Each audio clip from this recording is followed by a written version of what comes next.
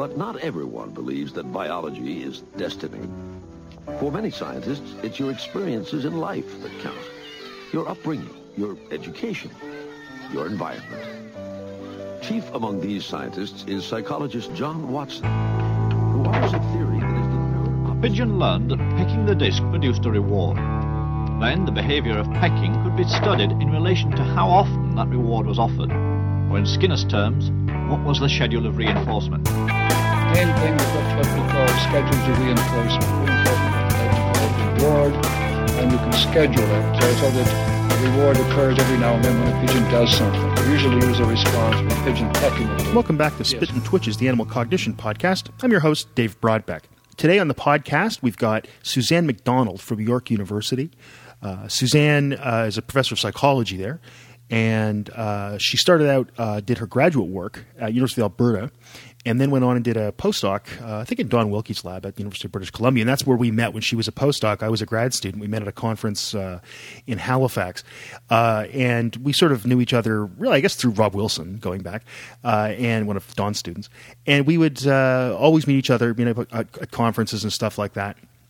And she once drew on the back of my neck with a pen. I don't know why, and hopefully we're going to the kind of hard-hitting journalism we're going to get at in this interview. I'm going to ask her point blank why she drew on the back of my neck in a paper session. Anyway, Suzanne does fascinating stuff. Basically, she's interested in a few different things, just basically memory and cognition in animals generally, the psychological well-being of captive animals. She's worked at the Toronto Zoo as their behaviorist for like 25 years now. And also she's looked at the impact of human activity on wildlife. She's active both in the lab and in the field. She's done field work in Kenya and Costa Rica. Indeed, when I first contacted her, I guess it was back in might have been October, I asked her, would you like to be in the podcast? And she's like, yeah, sure, except the internet isn't very good where I am. And I thought, in Toronto? And she said, no, I'm in Kenya. So we postponed it until now, but it's going to be great to have Suzanne on and talk about all kinds of interesting things and finally get to the bottom of this. Why did she draw on the back of my neck? Because that, ladies and gentlemen of the animal cognition community, that is the issue. Again, as usual, I can turn anything into a discussion about me. I hope you enjoy my conversation with Suzanne McDonald.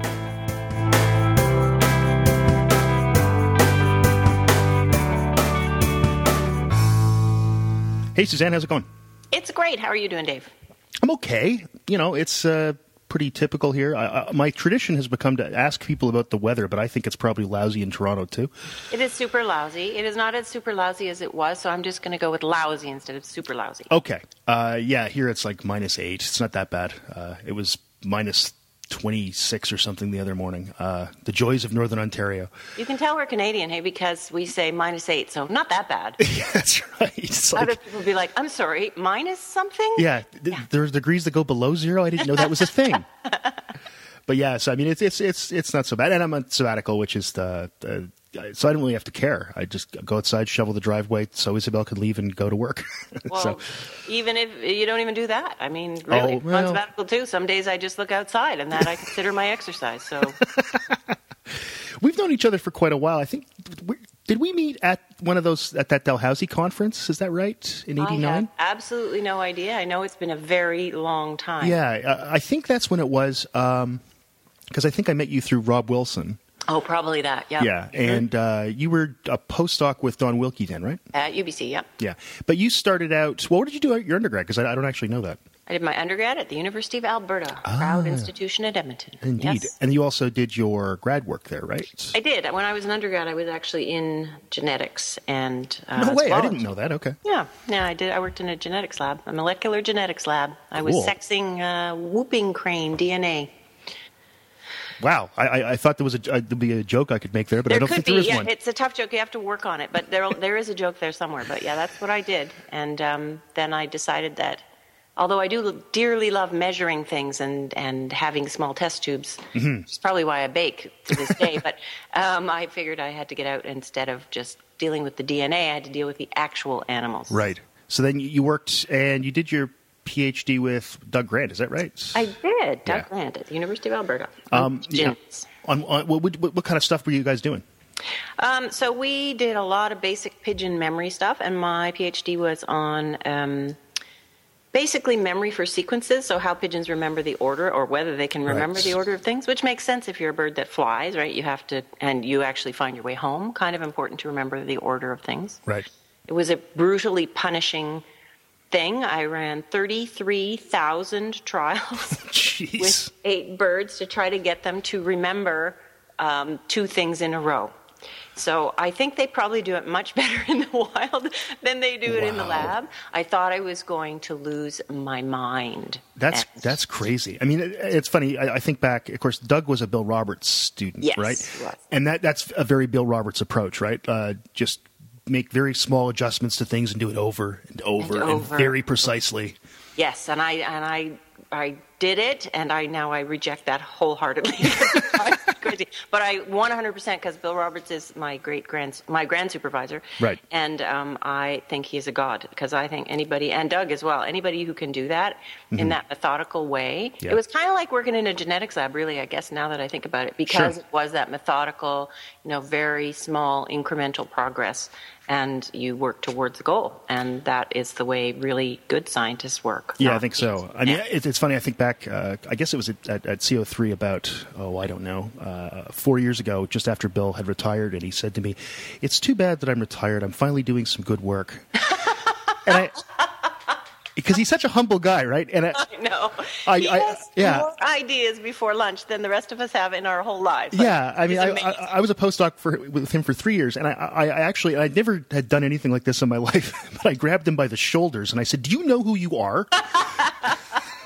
He actually doesn't. That's why we love him so much. Oh, yeah, that's right. That's who he is. That's my feeling has always been people that are really good, they're always more full of imposter syndrome than anybody else. I don't know. Think so, and he is extraordinary. And man, I bow down to him. I would say he's the father of comparative cognition in Canada. Really, I think. Man. Yeah, he's an amazing guy. And then you went on and you did a postdoc with Don Wilkie. I did, and you started there. You were still doing pigeon stuff, basically, but you sort of ventured out a little bit and did something with monkeys. Is that correct? Yes, I was working in the lab, and again, I was starting to realize that this lab stuff was, really awesome for some kinds of people, but not so great for me. So I went to the Stanley Park Zoo, which doesn't even exist anymore. Right. And it was a horrifying zoo. I mean, not that the people were really nice. No. But it was a horrifying zoo in that, it was open to the public, which again, the public is terrible. But and so the monkeys were getting stuff thrown in their cages, and they were eating like pills, and they were all missing fingers. Oh my! It was terrible. So I went to the director of the zoo, and I said, your zoo is really terrible, and I would like to help you make some of these animals feel a little happier about their terrible captivity. Mm-hmm. And his name is Mike McIntosh, and he is another extraordinary person. And he said, you're absolutely right. Why don't you come and do whatever you can? And I'll make you the night watchman, and you can come to Stanley Park at night, and I'll pay you $14.10 an hour, and you can chase away all the druggies who are trying to throw stuff in the monkeys. And I was like, sign me up. So wow. I did.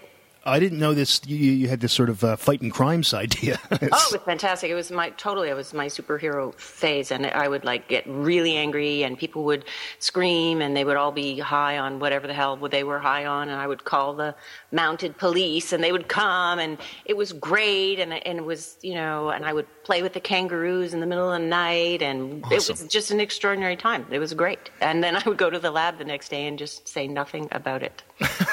I know Don Wilkie would have had a heart attack. Yeah, I think he would have. Doing. Mild-mannered Don probably would have kind of, started to seethe. I think so. I can't imagine what he would have done if I look back now and saw that, I would go, what were you thinking? Yeah. If one of your students came to you and said they were going to do that, what would you say? I would say, no, I'm sorry, you'll be killed. And I would never, but when you're 25, you go, yeah, that seems like a good plan. Yeah, it sounds legit. I think I'll do that. Yeah, sure. Yeah. $14.10 an hour. Are you kidding? Yeah. I'd do anything for $14.10 an hour. Even now, that's pretty good. So Yeah, that's true. It's above minimum wage anyway. yeah. So you then got a faculty position at York, where you've been since 1990, if I remember your bio. Yes. And it's funny, actually. I remember when you became department chair. I think it was the same time that I did, and I think I emailed you and I said, "How did we become adults?" Yes, it was disturbing, wasn't it? That Yeah. they was in charge of the money. Wow. Yeah, it's amazing. That's all. Well, it tells you what the rest of the pool's like, so that's a pretty sad commentary. That's right. I now have two former students that are like former undergrad students of mine that are now department chairs in Canada. So that's even weirder. My department chair is Lori Bloomfield, who I taught as an undergrad. Oh yeah, that's right. Oh yeah, wow. She'll be good at it. So that. Oh, she is. She's very good at it. Yes, Great. yes. She doesn't. Not as many outbursts as I used to do. Although the outbursts are super fun. Oh, they're fun, but yeah, it's anyway. So you get to York and you have this zoo experience, I guess if you want to call it that.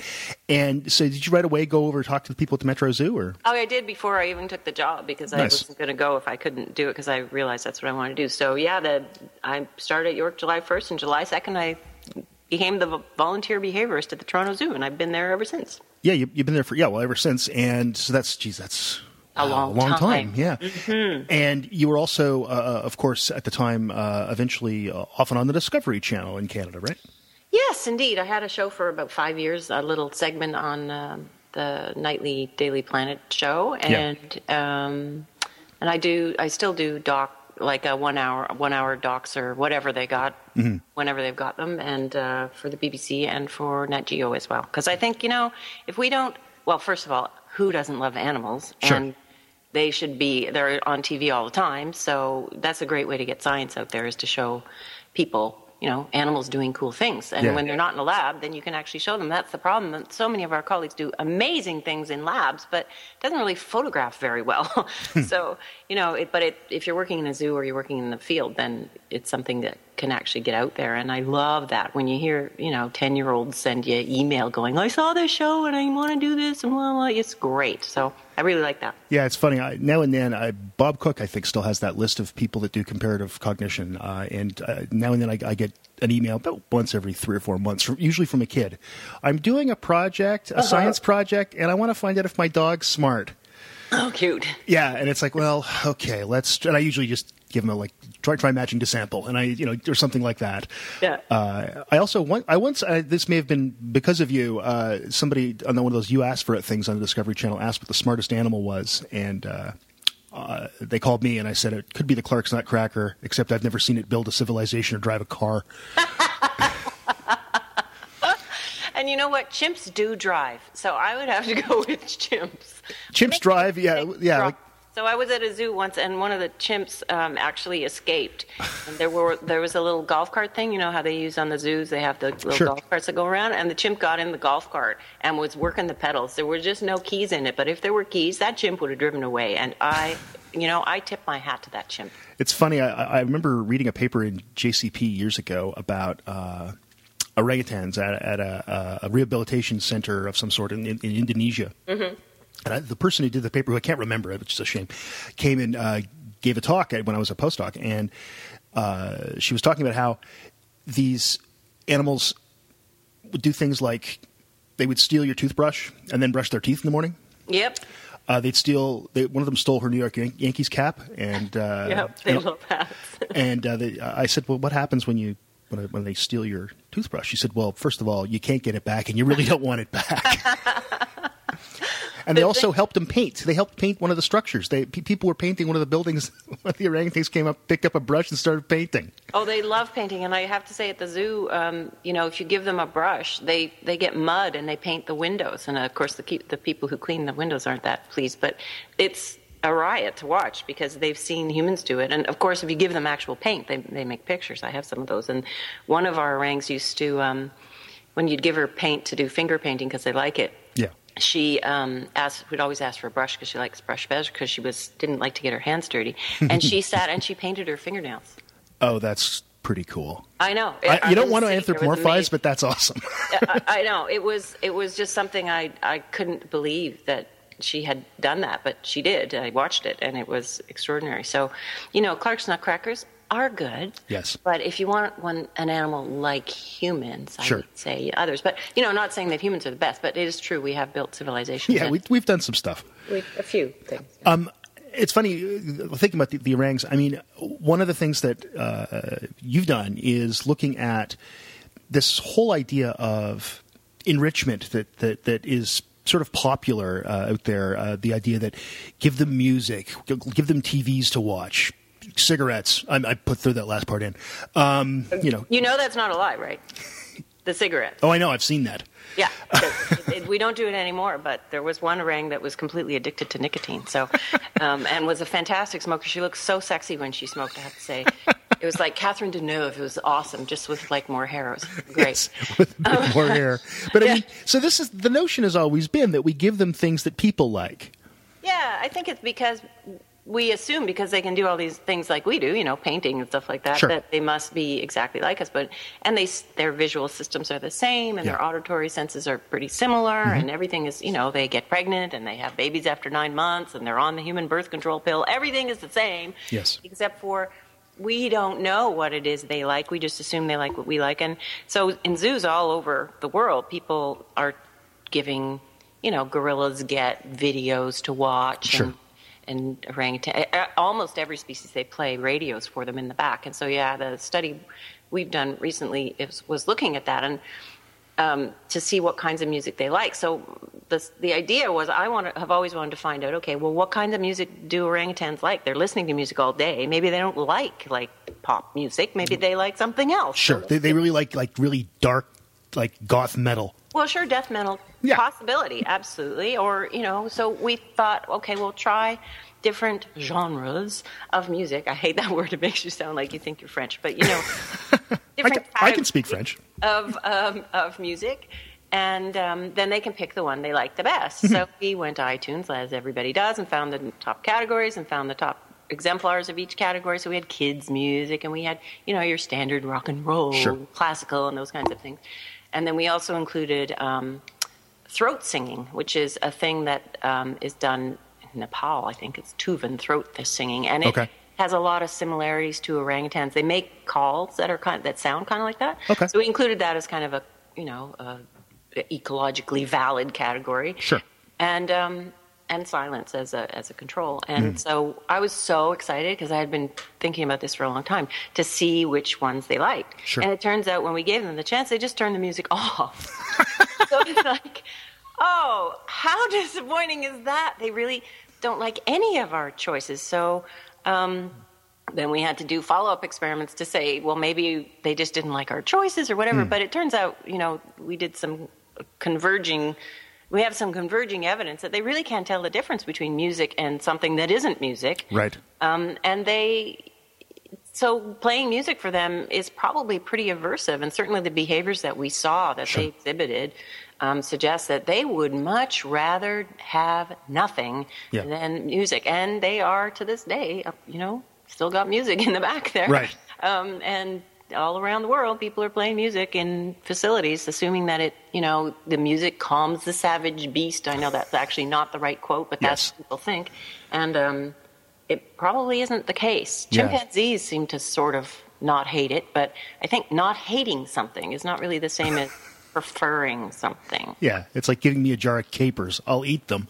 Yeah, if I have to, if I'm really hungry. But it's funny because, I remember back when I was in Bill Roberts' lab, and he had a couple of squirrel monkeys, Jake and Elwood. I know, Jake and Elwood. Sure. Great. By the way, the idea that Bill Roberts named something after characters in the Blues Brothers always made me realize there was a whole side of him I didn't know. Well, it's too adorable to bear, actually. It really is. It's kind of too great. much for It's me. kind of great. Yeah. But I remember when CCAC, Canadian Council on Animal Care, came and did their, inspection thing, and they said, you really have to enrich their environments. So you should play a radio all the time and have them looking out, make sure their cages are looking outside towards the parking lot. It's like, okay, I get the looking outside. Okay. Yeah. But the radio thing, I remember saying to Bill, is there a station we're supposed to play? And he said, I don't know, I think I'll just put CBC on. And I said, sure, but do they have a reason why? And it really bugged me because me, things really bug me. Yeah. And this really pleases me in a way that, people always anthropomorphize animals, and the idea that they would like the same things we like. Now, some things, sure, they like food and water and air and sex, like everybody. But I mean, they don't. But you know what? Yeah. Let's ask them about that too. Don't Yeah. just assume that we know that they like all these. We know they like the categories. We don't know what they like in those categories. Even Right. the sex category, we keep trying to give them mates that they don't like, and that doesn't work out very well either. Sure. But yeah, absolutely. I mean, we think we know better, and that is so. I don't know. It's like colonialism, really. Like, really. I'm going to tell you what you should do, and there you go. And for the rest of your life, you get to do that, even though I never really asked you if you like it or not. It Yes. drives me crazy. I have this sort of vision of somebody going into India, a British guy, and telling you should wear proper trousers.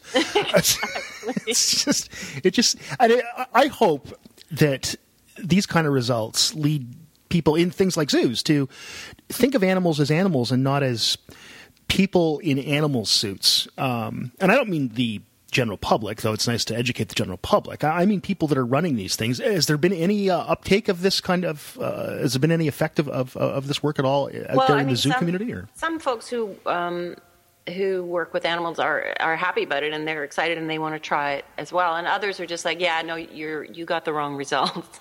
So usually when you find something that people don't like, and it's perfectly normal. I mean, we understand how humans think, that the biases we have. If they've been doing something for a long time and you tell them that it was actually a bad thing, well, they're going to tell you that you're wrong, right? They're not going to say, oh my God, I can't believe it. They're going to say you're wrong. So that's okay.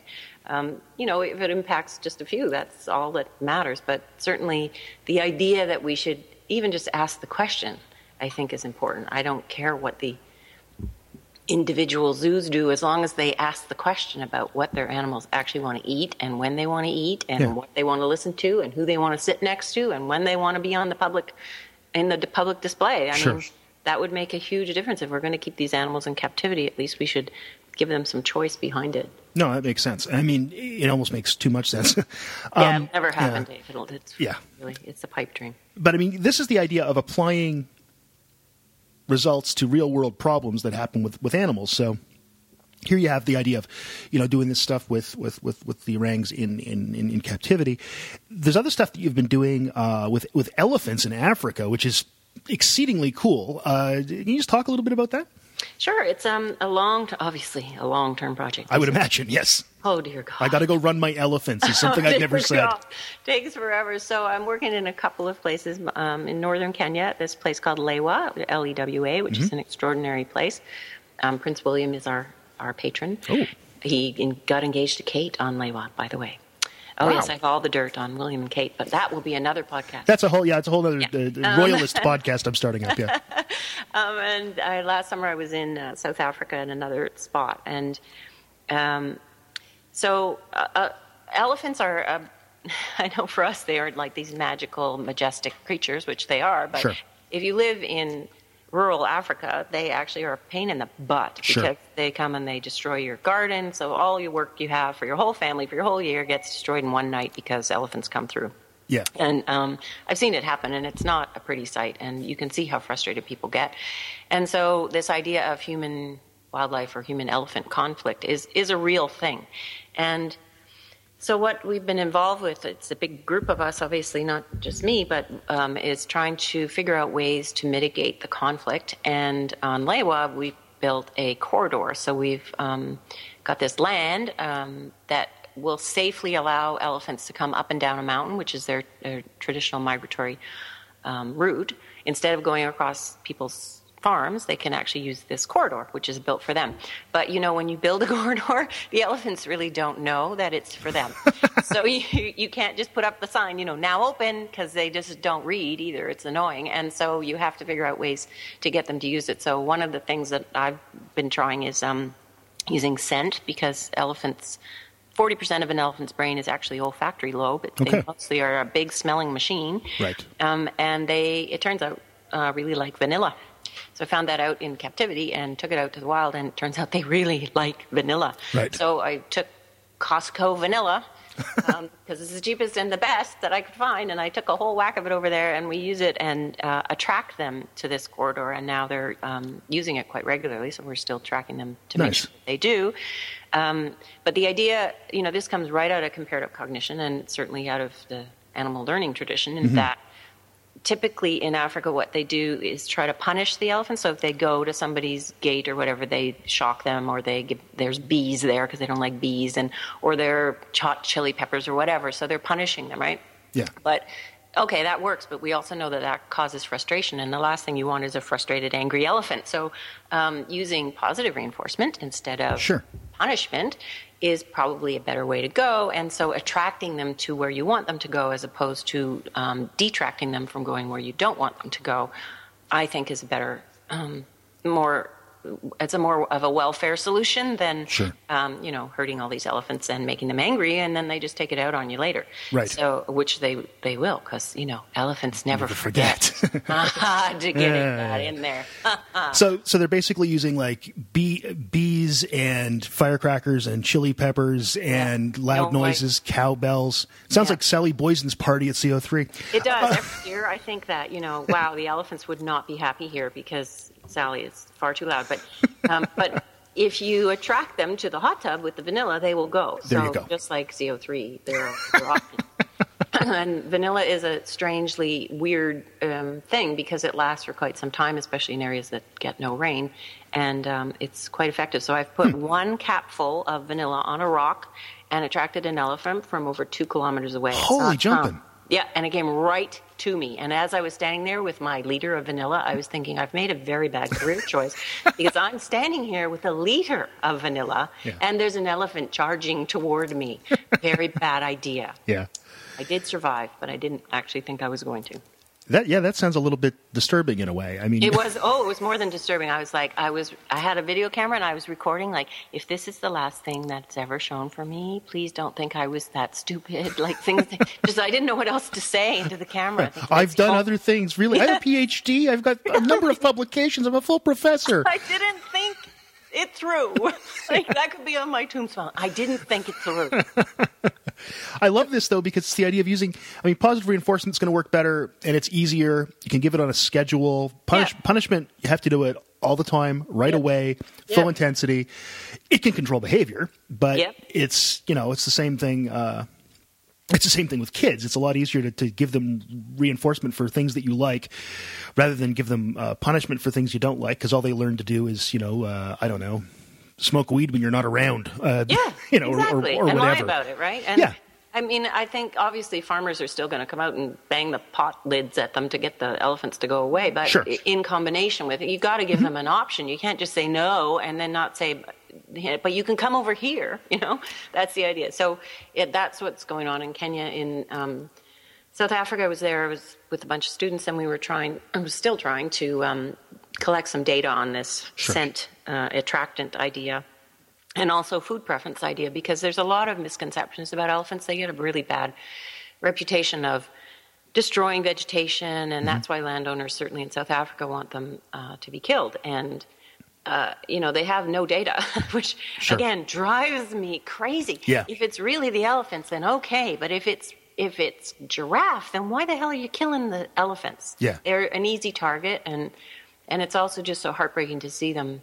They'll take out a bull elephant, and it completely destroys the rest of the hierarchy, and everything goes to hell for generations to come. So there have to be better ways to manage this thing. Elephants are really cool animals. They are. Yeah, I would love to see one up close and personal at some point. They're so powerful and big, but they seem so nice. Well, they're nice until you do something they don't like. Yeah, or if you've got a whole lot of vanilla. Yeah, well, they're really nice then, but maybe a little too familiar. But elephants that have been treated badly don't forget that, and they will attack humans, and you will die. So a friend of mine had her spine broken, and you don't want that. So, we do. Again, we think of them as these fabulous beasts, but you don't want them living in your house. They're not pets. They're not magical creatures. They are really powerful, amazing animals that will kill you if you piss them off. Yeah, of course. And it's not even just the size of the damn thing, even if they weren't trying to kill you, they'd still be able to kill you. Oh, they could, and honestly, the first time you just stumble on one in the bush, you think, well, now again, I'm going to die. I spent a lot of my time either being super bored because nothing's happening, or thinking, well, I'm going to die now. So, that's what field work is, I guess. But when you work with elephants, there's a lot of those moments of, oh dear, I hope someone finds my body. Maybe they won't. I don't know. Anyway, I'm going to Kenya again next month. We'll see. If I die, this could be my sort of. This podcast would become a collector's item. Wouldn't it be cool? And you could say, "Oh, see, she knew about her own death." That's really awesome. It wouldn't be cool. It'd be horrible. Well, it'd be horrible, but in an interesting way. There you are. Yeah. You'd have that going for you. Yeah. See, whereas you think of pests in Canada that get in our way, the first thing that comes to mind, almost all over the country, even here where we have bears. Is raccoons, because you've got, we had some living in our back shed, and my wife thought it was cute, and I said, no, it's not cute. I don't think it's cute at all. They are cute, though. They are neat. I mean, and raccoon's another animal that it kind of, it's a little thief. It's got a mask on, except that they can be kind of vicious as well, and they'll, take down garbage cans and stuff like that. And you've taken advantage of that thing to compare urban and rural raccoons, right?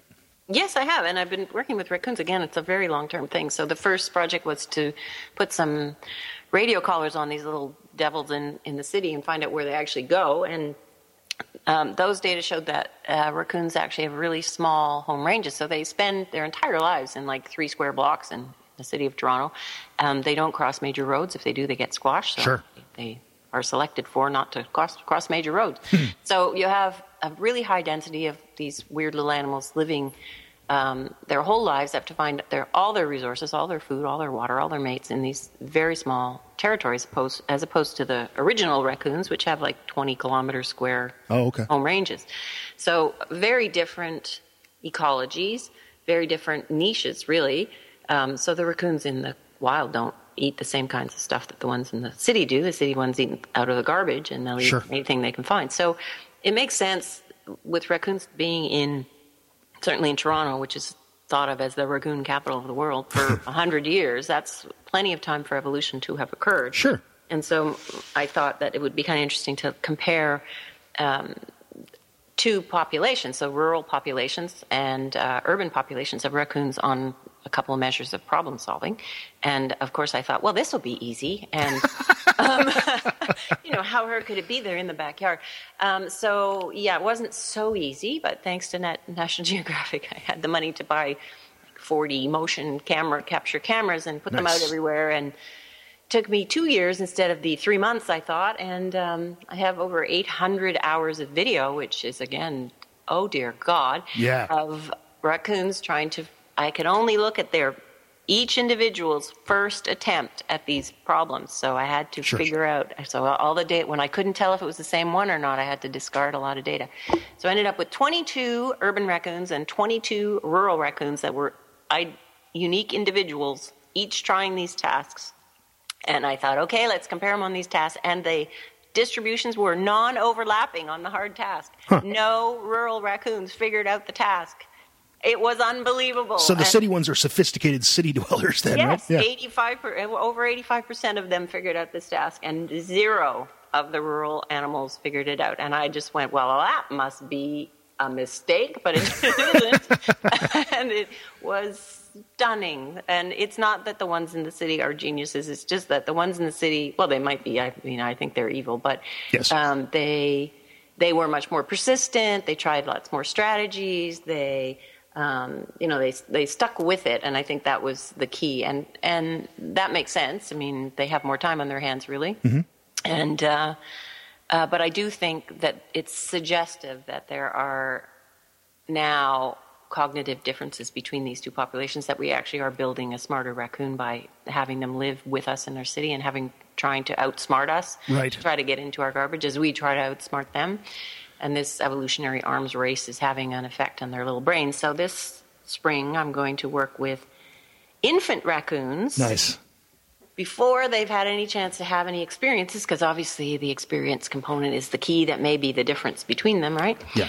And, of course, I think that'll be super easy, and I'll talk to you in 5 years and go, oh, God, that was just the hardest thing I've ever done in my life. But, you know. I was standing there with a video camera, and 15 baby raccoons came at me, and I thought to myself, I'm going to die. I was mobbed. That would be a terrible tombstone. That's much worse. The elephant one's got a kind of romanticism to it. It does. I could see it in some sort of, out of Africa thing. But no, baby raccoons mauling me to death, that would be terrible. So that will not occur. Okay. I am here to tell you. Good. Yeah. I mean, I've always really liked the idea of looking at species that weren't rats and pigeons. And not that I have anything against rats and pigeons, and I've worked with both, but the idea that there are other questions we can ask that we can't really ask. Well, we don't ask those same kind of questions about rats and pigeons because they're things that were bred to live in labs or to become food. Actually, with the pigeons, my pigeons in Newfoundland, though, they were wild caught. Yeah, that's a different animal, really. It is. Yeah, really, it was kind of cool, actually. And when I moved out here, I let them go, which was very fun. They all flew up. I let them go at home. I took them from the lab, took them home, 4 of them, let them go. They all went and perched up on our on an electrical wire for about 30 seconds. Looked at each other and all flew off in 4 different directions. It was the coolest thing I've ever seen in my life. It was like, okay, guys, it's been good. I'll talk to you later. Yeah. Yeah, but see, there you go. You had put them all together thinking, oh, well, pigeons all get along. They don't. They all want their own thing. That's right. I have one last thing I want to talk about, and that's I want to get to the bottom of why you drew on the back of my neck at BBCS in 1991. Well, your neck was there. Okay. Dave. So, it's like the mountains. Why do you climb them? Because they're there. Your neck was there. I saw the opportunity. Yes. It was unadorned. No, indeed. I was bored, frankly. I think it was a boring talk. Probably. And I had the pen. I had the opportunity. I had the motive. I did it. And I admit it. I freely admit it. And I would do it again. Oh, I don't doubt that. The funny thing was we didn't really know each other that well then. And we did afterwards. Oh, yeah. I was sitting beside Rob Wilson, and I turned around and went, what the hell? And then you had this look on your face and holding a pen like, hee. And Rob said, she drew on the back of your neck. I went, what? It was just one of my favorite. Whenever I talk about your stuff in class, I tell that story. Really? That's a disturbing thing that I'm known for that. You're known for other vandalism. Things too. Well, what I try to think of is I try to tell students about other people and funny stories about them. I try, and very rarely do I tell stories that involve drinking and things like that. Okay, usually. Okay, usually. But I don't drink, so you have to use the body art one. Yeah, that's right. See, so it goes a little bit differently. Yeah, well, I'm pleased to be able to contribute to your lore of info that you pass on to the next generation. I do. Fantastic. If people want to check out some of the stuff you're doing, what's your website? SuzanneMcDonald.ca. Isn't that easy. Clever? Yes. And it was that because I used to have a Mac website, and then they got rid of them all. They did. And that was annoying. Yes. So now I have SuzanneMcDonald.ca, which makes it sound like I think I'm some sort of artist or something. But whatever, I have it, and that's what it is. I can remember it, so. That's right.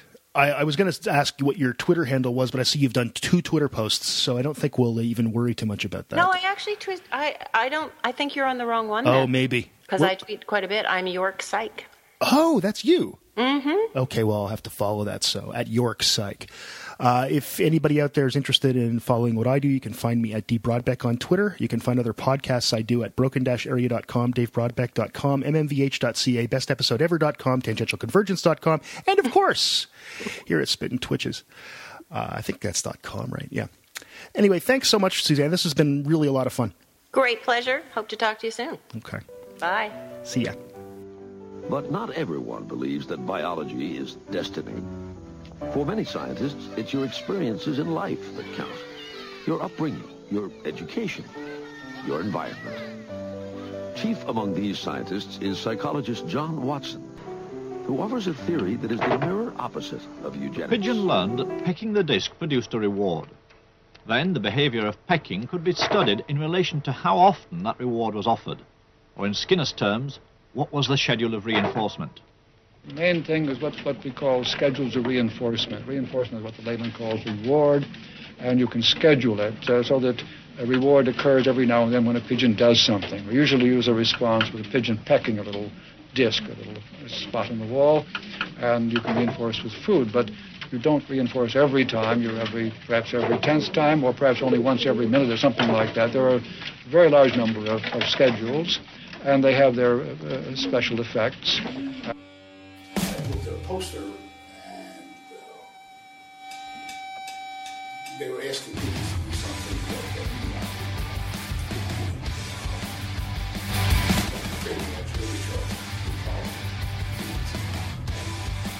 the thing is that when it comes to all this,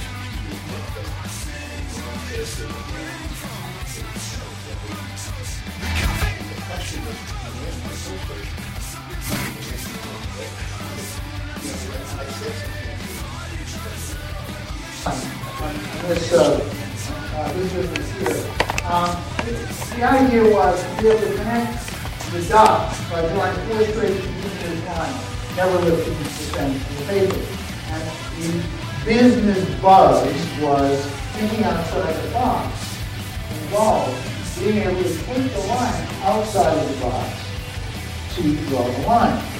Visual box being drawn by the of our body share the same genome, and so they would try to, we are a clone, if you want, and we try to help our gametes to go into the next generation.